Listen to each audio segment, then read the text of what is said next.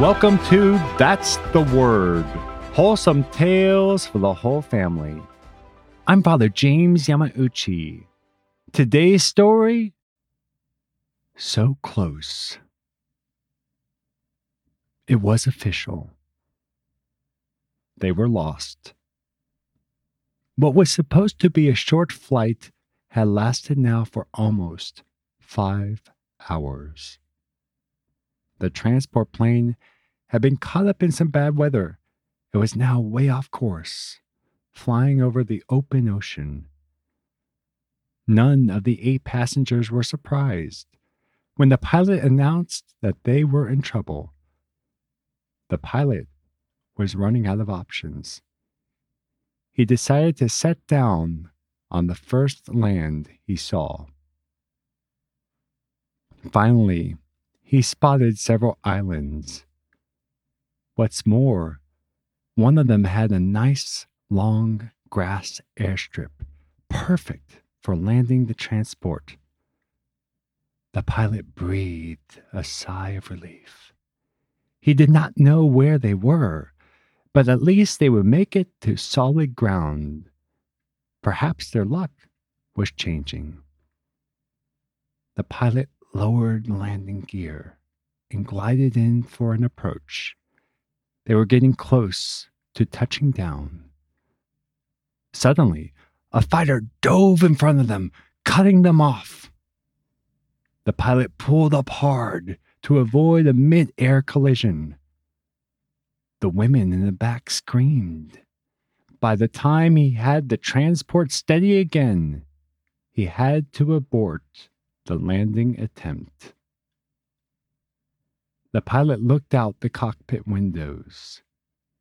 He could see this fighter buzzing around them. It looked like they were not out of trouble yet. The pilot turned back to the airstrip. He had to get this plane on the ground, otherwise he would be forced to ditch in the ocean. He circled around and lined up for another approach. As they came up on the second approach, the grass strip came closer and closer. Then, bullets shot across the nose of the plane. The fighter was firing on them. The pilot held steady. They were closing in on the grass strip. They were so close. Soon they would be on solid ground and away from this aggressive fighter. Soldiers on the ground were now firing at the fighter. While the pilot was happy for the support, the gunfire did not have any effect on the fighter. He was still hard on their tail. Something exploded. The transport shook. The pilot realized with horror that the fighter had taken out their right engine. Fortunately, they still had enough power. The left engine would be enough to get them to the airfield. More shots. Another explosion. Again, the aircraft shook violently. There was no more left engine. The transport, thanks to the fighter, was now flying without any engines. The pilot was out of options. He lowered the aircraft and ditched into the ocean. After impact, the men scrambled to evacuate the plane. They had 4 life rafts on board. One of them was riddled with bullets and sank instantly. The passengers and crew piled into the remaining 3. The soldiers on the ground were now shooting at them. The fighter who had shot them down continued to circle overhead. After about an hour, the shooting was done and the fighter had left. They had been so close to safety. Now they were stranded, and as far as they knew, no one knew where they were. they were left alone to float in the open ocean, wondering if rescue would come and muttering curses against the fighter pilot. The fighter returned the next day, but this time it brought a rescue plane. The rescue plane landed in the sea and brought the transport's passengers and crew on board. They were glad to see the rescue plane, but they were still quite upset at the fighter pilot. That is, until they were told what actually happened.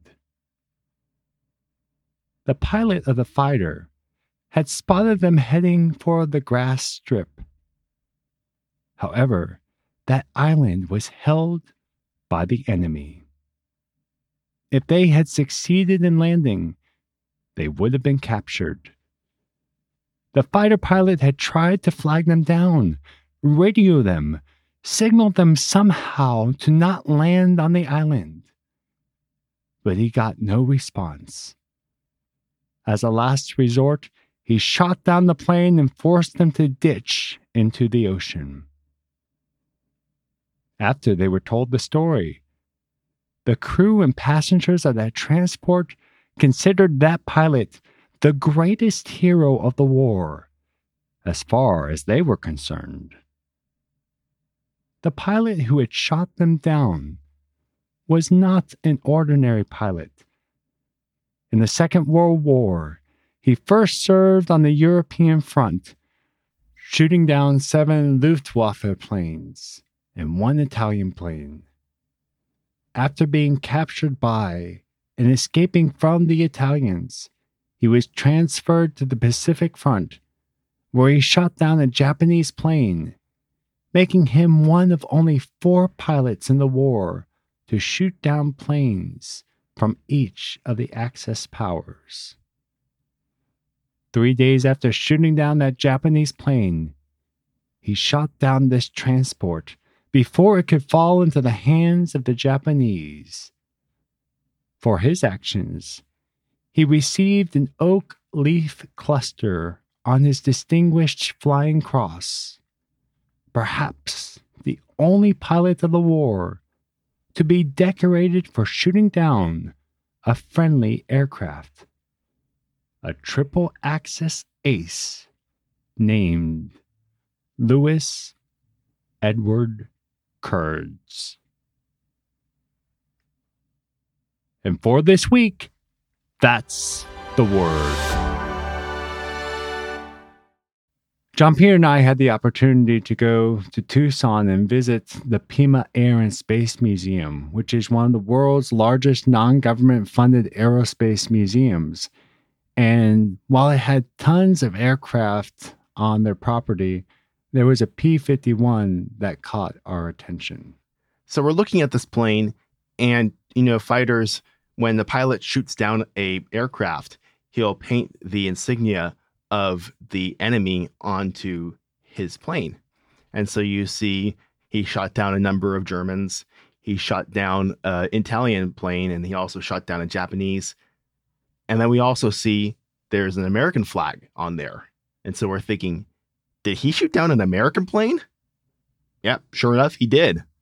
It is truly an incredible story. And just, thinking about not only the passengers on that plane, but also what this American was trying to do to make sure that his fellow Americans stayed safe by shooting them in such a way that can get them to ditch into the sea, but without, of course, injuring or killing any one of them. It's very interesting that when he got the award that we mentioned in the story, the Oak Leaf Cluster, the general said, "I awarded him an air medal for the job and told him I hoped he wouldn't feel called on to repeat that performance." And that's why there is not a second American flag up there along with the other symbols demonstrating how many planes this aircraft shot down. There's also a story going around the internet that one of the passengers on this plane that he shot down was his future wife. That is not true. However, he did go on a date with one of the nurses who was a passenger on the plane a few days before, and found out later from the passenger manifest after they were all back safe and sound. If you enjoy That's the Word, please share the word. You can see the story extras for this story, So Close, at thunderrock.org, where you can see pictures of Louis Kurtz's aircraft with the German, Italian, Japanese, and American kills all proudly displayed. Thunderrock.org is also where you can sign up for our weekly newsletter and where you can find our social links and our email if you have any feedback or story ideas. Thanks for listening, and join us next Wednesday for another wholesome tale for the whole family.